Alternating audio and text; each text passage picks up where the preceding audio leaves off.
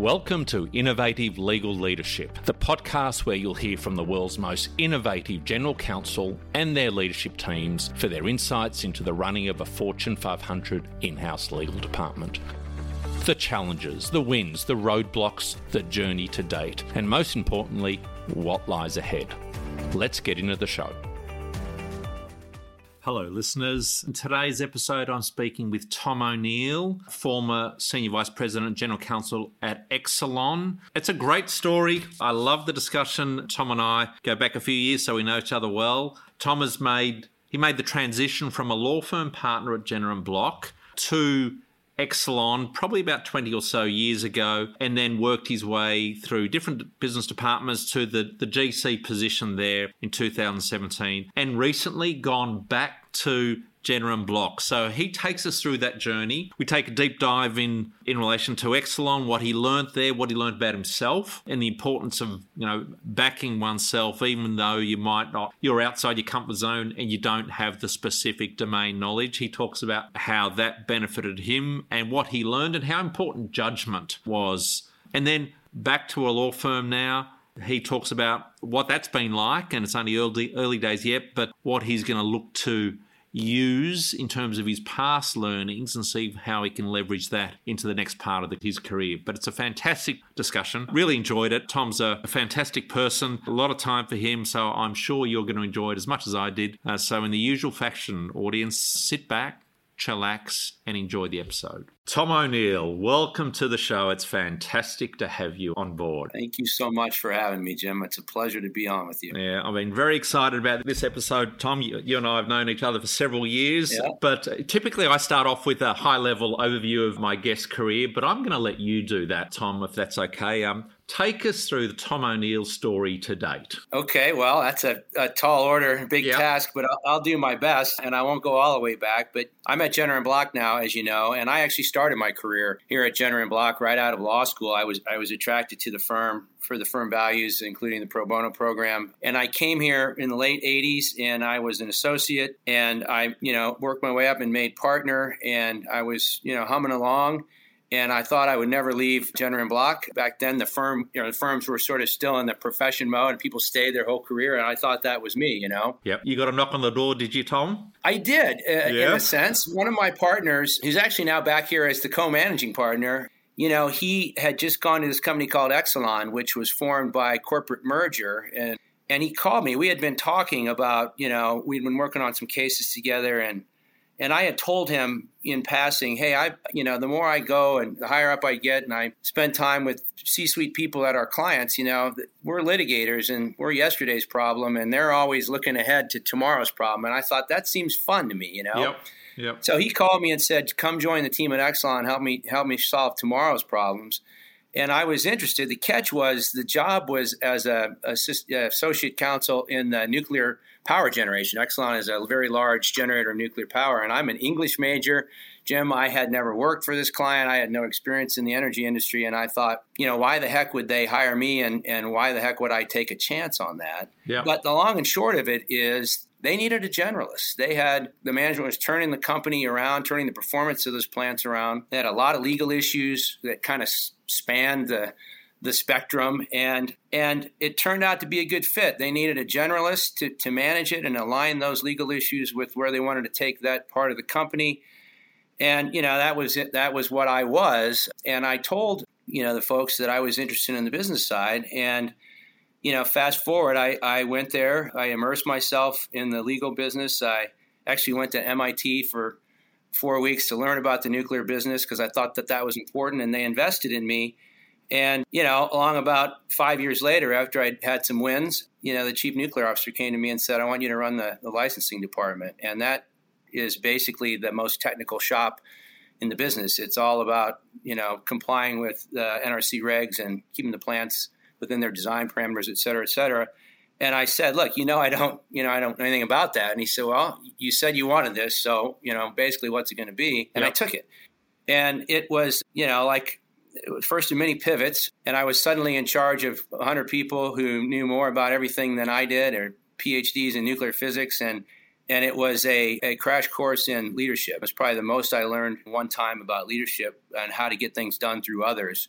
Yeah. as opposed to the lawyer model of doing it yourself. And from there, I did some crisis management, not by choice, but that's the way it goes. We had some big issues, and I then, same guy who's now the CEO of Exelon, but same guy asked me to take on a role. We were thinking at the time of building new nuclear power in America and in Exelon, and I took over a massive project down in Texas and led a team of people, and again in areas I had kind of no business, doing, but I did some power plant development work, and for a while there was inactive on my law license. At that point, I thought I was never going back to being a lawyer. Yep.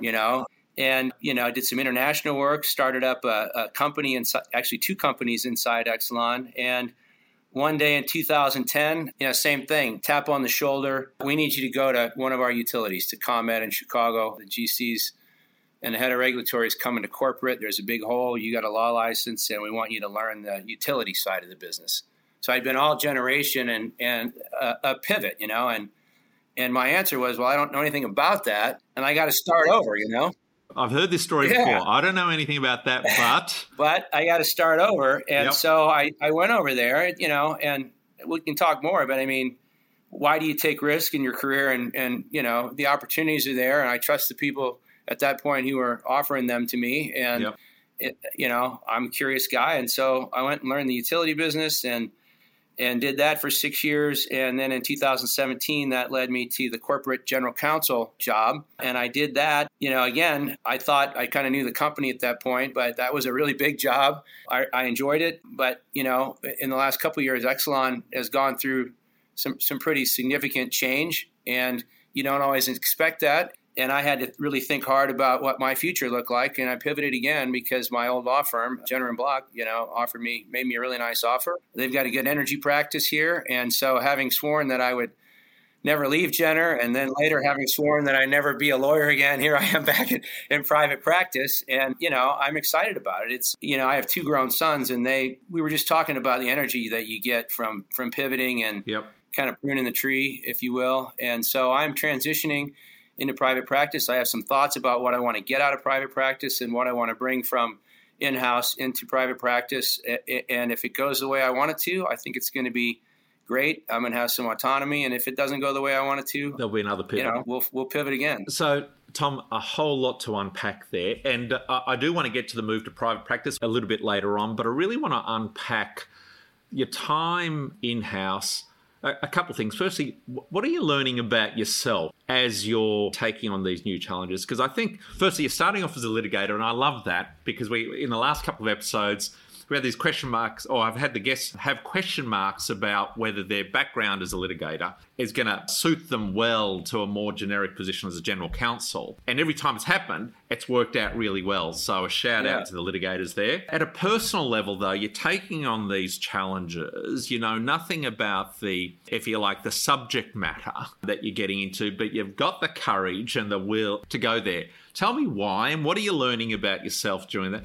And what kind of advice would you give to others that have got that kind of opportunity or are worried about that kind of opportunity because of their lack of domain expertise? Well, I'm like a lot of people, I'm curious. I like to be engaged.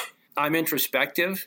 And, to agree, we're all risk averse. But, the main thing I learned is the courage involved in taking a calculated career risk. When I was talking about leaving Jenner the first time, it all sounded exciting until all of a sudden they're like, hey, here's your offer letter. And I went home and talked to my spouse and I said, I don't know. The feet are getting cold. And then I got a big push out the door. She's like, no, you want this, right? So one learning is, people are there to help you and you got to take some risk. And I'll tell you a story. The very first day I started at Exelon Nuclear, the HR guy said, if you go to the morning call where they talk about plant operations, you'll learn a lot. I went in there and they spoke in so many acronyms. It was like a foreign language to me. And I went home to my, loving spouse and I said, I have made one huge mistake. What have I done? I've had that in my life. What the hell have I done? And you had that moment, did you?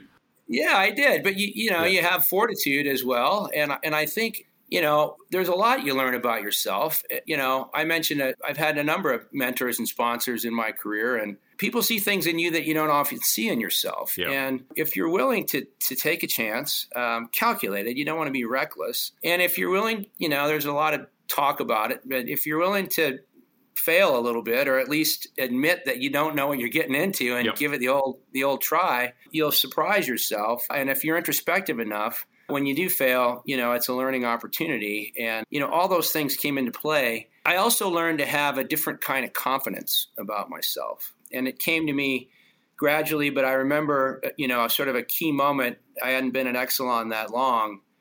And it was actually an outside lawyer who was advising the company. And I had been in a number of meetings. I was on the leadership team, and he came into my office and closed the door, and he said, "Listen, I noticed that when the folks are asking, for your input, you start off your answers by saying, well, I'm probably the least knowledgeable, or I'm not the expert." And he said, "Quit apologizing for not being the smartest person in the room. They didn't hire you to be the smartest person in the room. They hired you because you have a point of view, and they want to hear your point of view." And, that was really sage advice for me, because I have found myself in positions, throughout my career where oftentimes I don't know the subject matter. In fact, usually I don't know the subject matter as well as somebody else. But over time you form, through your experiences, you form a level of wisdom or judgment, hopefully. And that starts to matter more and more and more as you move up the ladder, so to speak. And in a lot of these roles, that's why you're there, not because you're the best lawyer. And it takes a kind of confidence and also humility that I don't know, young, in my case, kind of cocksure kid really understood, Yeah. And that to me has been one of the most significant learnings over time is, that combination of finding the right confidence while still maintaining humility and involving others, and hearing what others have to say. That's how you can add some real value. And I think I've grown immensely in that regard. And I've also, ever since I took the leap, other kinds of risks, I am a lot more willing to analyze, but at some point there's a trigger pull point in time, and, you got to do it or you don't got to do it, if you will. And I've gotten a lot more comfortable making decisions that are consequential because the big one was leaving the law firm. Yeah, a couple of themes there I'd love to kind of shout out. One is the judgment point.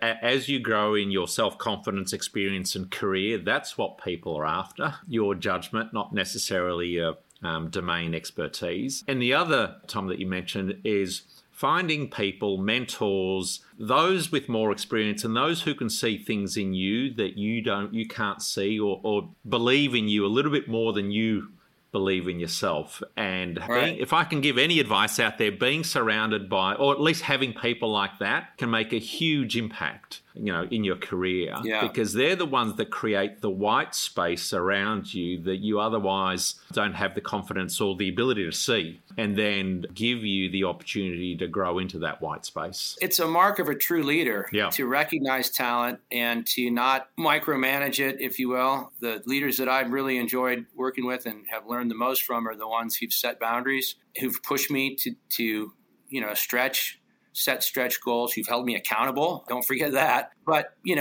from an accountability standpoint, it can be harsh sometimes, but it's feedback, it's learning, and you learn from that. And, I think, and it also translates to something else that I have found to be very difficult, and I have learned how to do much better, and that's to give, critical feedback, because people want it, even if it's hard to hear. You're not really helping somebody if you're their manager and you don't convey to them in a constructive, instructive way, what the issue is and how they can fix it, right? Yep. Having been on the receiving end of that, I think accountability is very important, but also, pushing people, and then you got to hear from them too. You can't just push all the time, right? Yeah.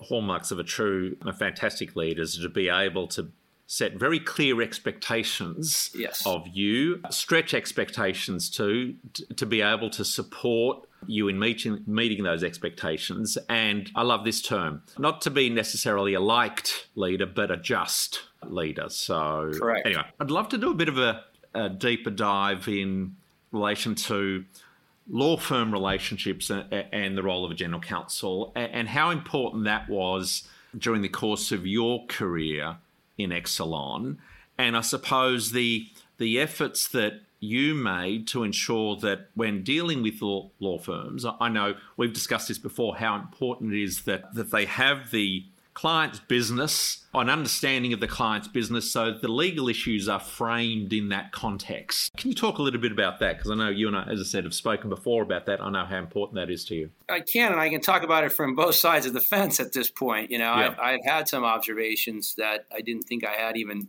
a year ago in the GC role. But, I've listened to other of these episodes. I know what GCs are talking about in the main, and you're hearing a lot about how important it is for lawyers, firm lawyers, to understand the client's business. And I think that really flows from, the fact that GCs have increasing responsibilities, but really GCs and their teams, they're charged with solving problems. And it was my experience as a GC that, even the legal problems had multi-facets, and the non-legal solution sometimes was the better solution. I have many examples of that. I could tell you when we had a big issue with a particular state where we had a lot of assets, we had a really strong legal case, but the best outcome there was not to win outright, right? Yeah. You have to make sure that you tend to sort of the other outcomes that matter to the company.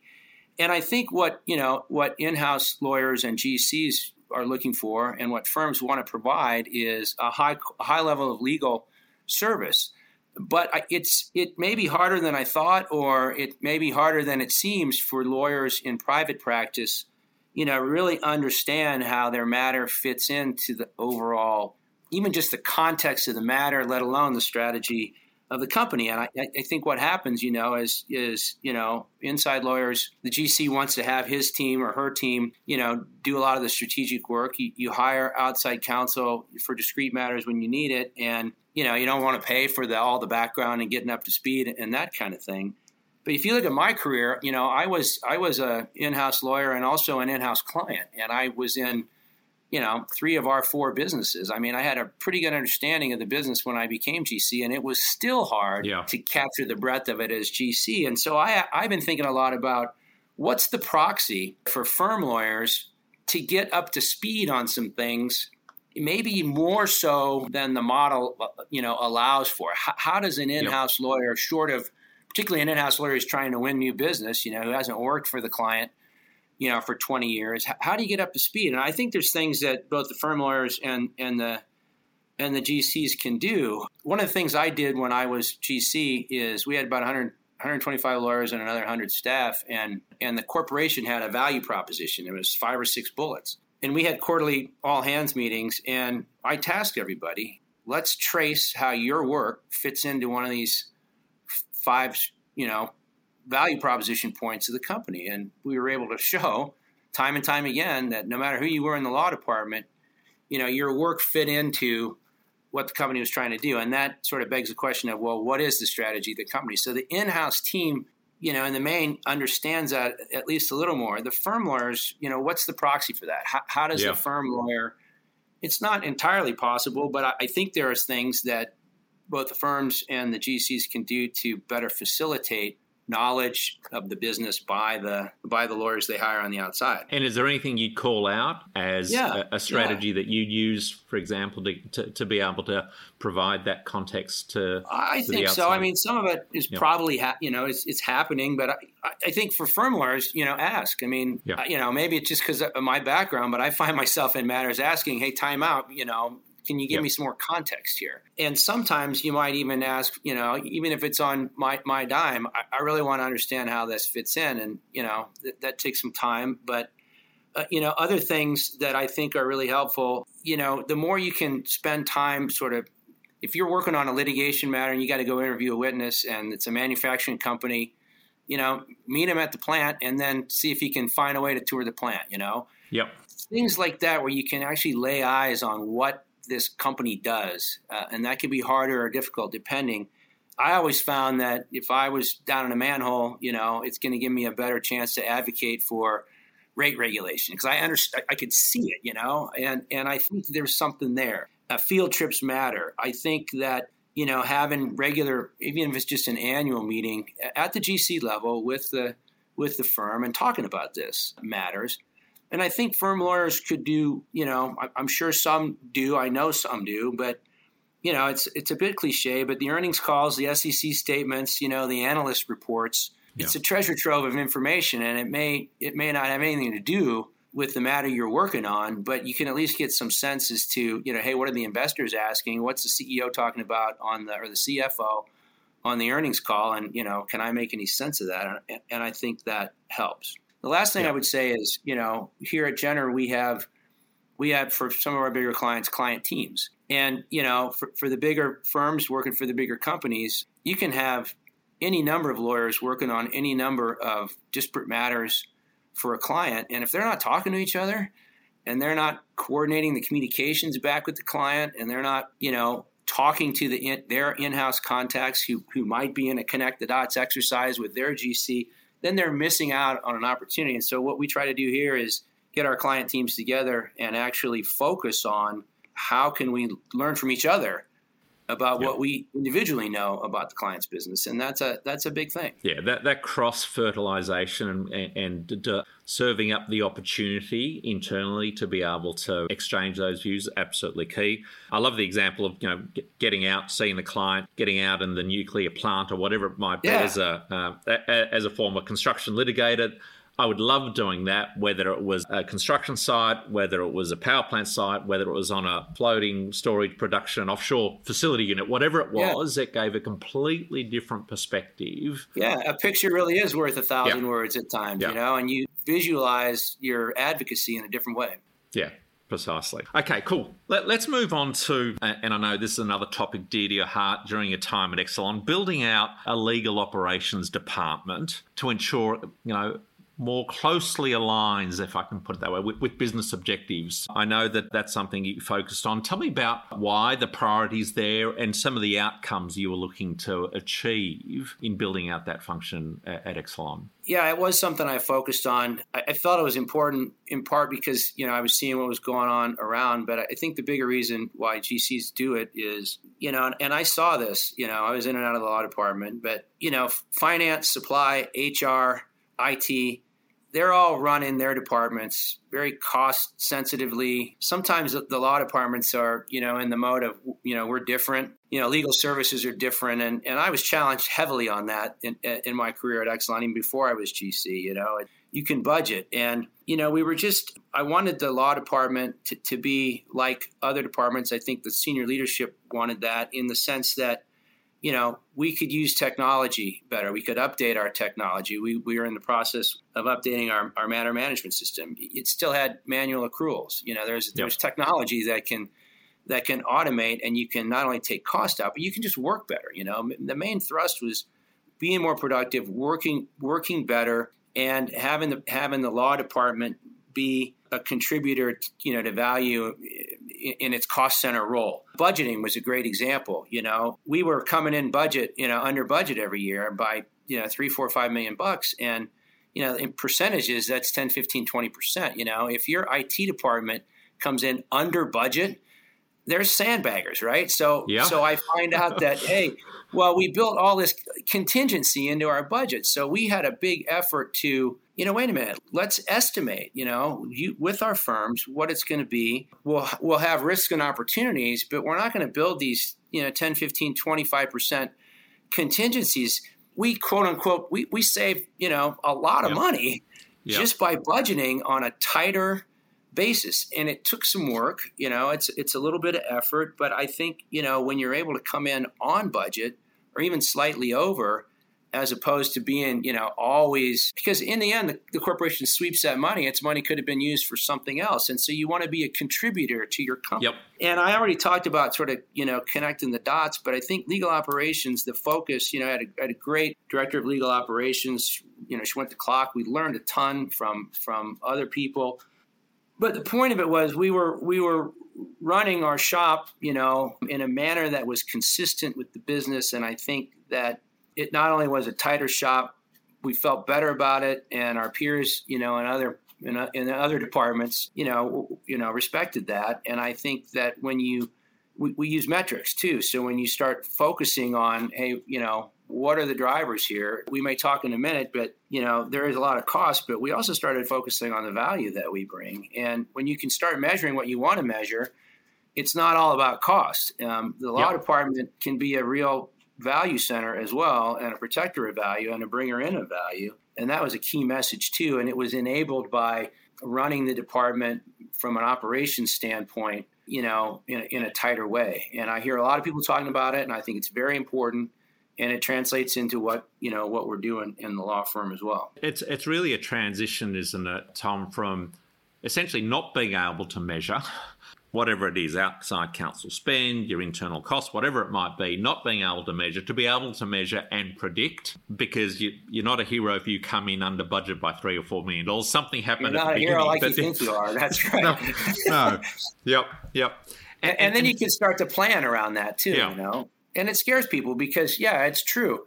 You don't know when the next litigated matter is going to come in. Well, the guy tending a pump at a power plant, is trying to predict when the seal is going to break too and avoid that. And, it's not unlike what other people are doing in other parts of their business. Yes, there are differences, but you can plan for it. And I think when you understand better sort of what your drivers are you working efficiently? You can start to ferret out, hey, where are the problems here? And, the other thing I did, Jim, that was huge was we hadn't adjusted our pay scale for our in-house lawyers in quite some time and had been hearing about that. Yep.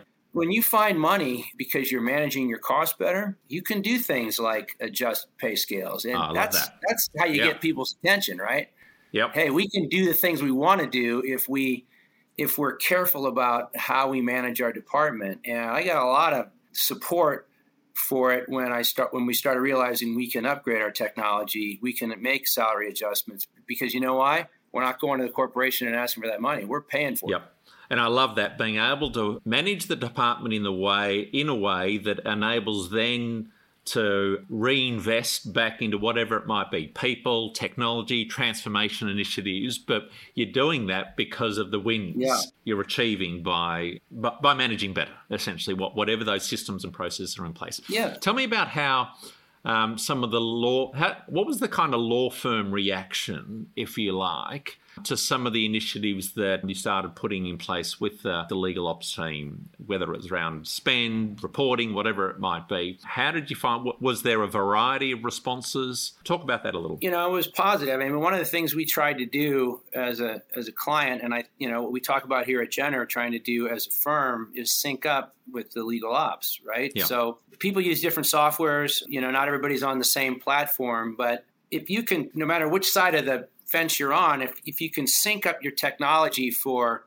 invoicing, billing, matter management, keeping track of who your timekeepers are, you're taking a lot of manual work out of everybody's day. And, the firms that we were able to work with in that regard, I think really valued it. And in fact, one of the things we talk about here at Jenner & Block is being, as much as possible, a hassle-free client or hassle-free firm in that regard, because we think it may not translate into fees, but in terms of who do you want to work with, it's the person or the firm that's hearing you, even giving you constructive feedback on your systems and, eliminating some of the administrative headaches that can certainly come up. And, by having our guidelines online, just simple things like that, by making sure that, the firms understood what our expectations were around matter management, setting clear expectations and having the tool that allows them to do it. There's always going to be a little bit of, well, we don't use that tool or it's not working. But that's what you talk about, right? But in the main, I felt like, it was a way to, particularly with firms that were technologically advanced. I mean, I felt like it was a really good way to facilitate the partnership between the firm and the company. And as I think about it from this side, I think there's a lot to be said for that. And, we're doing a lot here. I mentioned, one of my partners, the co-managing partner, was a former GC, very metrics oriented. We've got a new chief operating officer. We're making improvements into how we manage the firm, in part because we financially need to do that, but in part because we want to be able to reach out to our clients and work with their legal ops departments and, and be that hassle-free firm and be that firm that if we see something, maybe we can add some value back and we can solidify our relationships by virtue of the fact that we're productively working for each other. I do like that description of a hassle-free firm. We all actually want to work in a hassle-free way, if you like. And when your life is made difficult because, let's say, the people or partners or whatever it might be you're working with just make your life hard, that's just tough. And so to the extent that you can kind of, I do like that. To the extent you can lubricate the relationship because all parties know, the common goals, what each other need. That's the stuff you want to be spending your time on. It's very hard to spend time on difficult people, difficult clients, difficult relationships, whatever it might be. There's plenty of that naturally. Another thing that I think is important, it overlaps with legal ops, but, if you're talking about diversity and inclusion, like a lot of companies, we measured what our firms were doing. We had some accountability, bonus kind of things or recognition. But when I think about, opportunities, we were talking about how to know the business better. It's a bit of a separate topic, but, there's real opportunities for the GCs as well as the firms because we both have the common goal of improving diversity in the profession. GCs have a pulpit there. They have a voice that matters, and the firms have needs and opportunities. And I think that, when you're measuring and then you think about what concrete actions as a GC can you take to support the growth of firm lawyers, including diverse lawyers, to know your business, you can kill two birds with one stone or more so in a lot of ways there. And it kind of ties back to how you run your shop, whether you call that legal ops or not. And I had quite a bit of experience and was really interested. I was on the LCLD board when I was at Exelon and really spent some time in that organization and really thought about, all right, it's not just an Exelon problem, but for our firms, what can I do as a client, not just to demand it, but to help it? And maybe that's inviting some lawyers in from our firms for a tour of our business so that they get a better understanding. And one day it doesn't have to take 20 years to become the relationship partner because we're help facilitating it along. I think firms and companies and, firms and clients can really work together in that regard to help try to crack that nut. And it stems from how you run your shop. Now, Tom, you haven't given yourself a shout out, but I'm going to give you one. Of course, Exelon won, I think it was last year, under your guidance, an ACC Value Champion Award in relation to essentially increasing D&I spend. I think there was something like an 18% increase in the spend amongst minority and women-owned business law firms. So that was a fantastic achievement last year. Well, thank you. I wasn't sure whether you're going there, and I thought if he's not going to go there, I'm going to go there. I'm going to go there myself. It's fantastic. It's the team focusing on, what do we care about? What are we going to measure? And what are we going to, engagement's another word that I used a lot. What are we going to engage in? There's a lot going on in people's careers and the work that they're doing. But if you can line up, what's important, how are we going to engage, whether that's budgeting or DE&I, that's how you achieve. Fantastic. Now let's transition a little bit away from the role as the GC. Now as you said, you've pivoted again. You've gone back into the law firm. You've gone back to Jenner & Block. Tell me a little bit about your thinking, what brought you to this point, and what you think the challenges are going to be, what challenges you've already had, I suppose. It's only been short, it's only been a few months, and what you're hoping the next 12, 24 months and beyond are going to look like for you. Yeah, well, as I said, I'm introspective, and I've also been able to, I think, see clearly down the road, and the opportunity for me was here. And, but as I said, what I'm hoping to achieve is there's a practice here in energy, but I also want to try to figure out how to leverage my C-suite and my GC experiences, which it made me a better lawyer. All my client experiences made me a better lawyer, and I think I'm going to be a better firm practitioner for that. The question is, will anybody pay me for that? But we do have a big, robust energy practice, and I think I can help with this team, really grow that. And so I'm focused on that, but I'm also trying to bring to bear, the learnings that I've had from being in-house.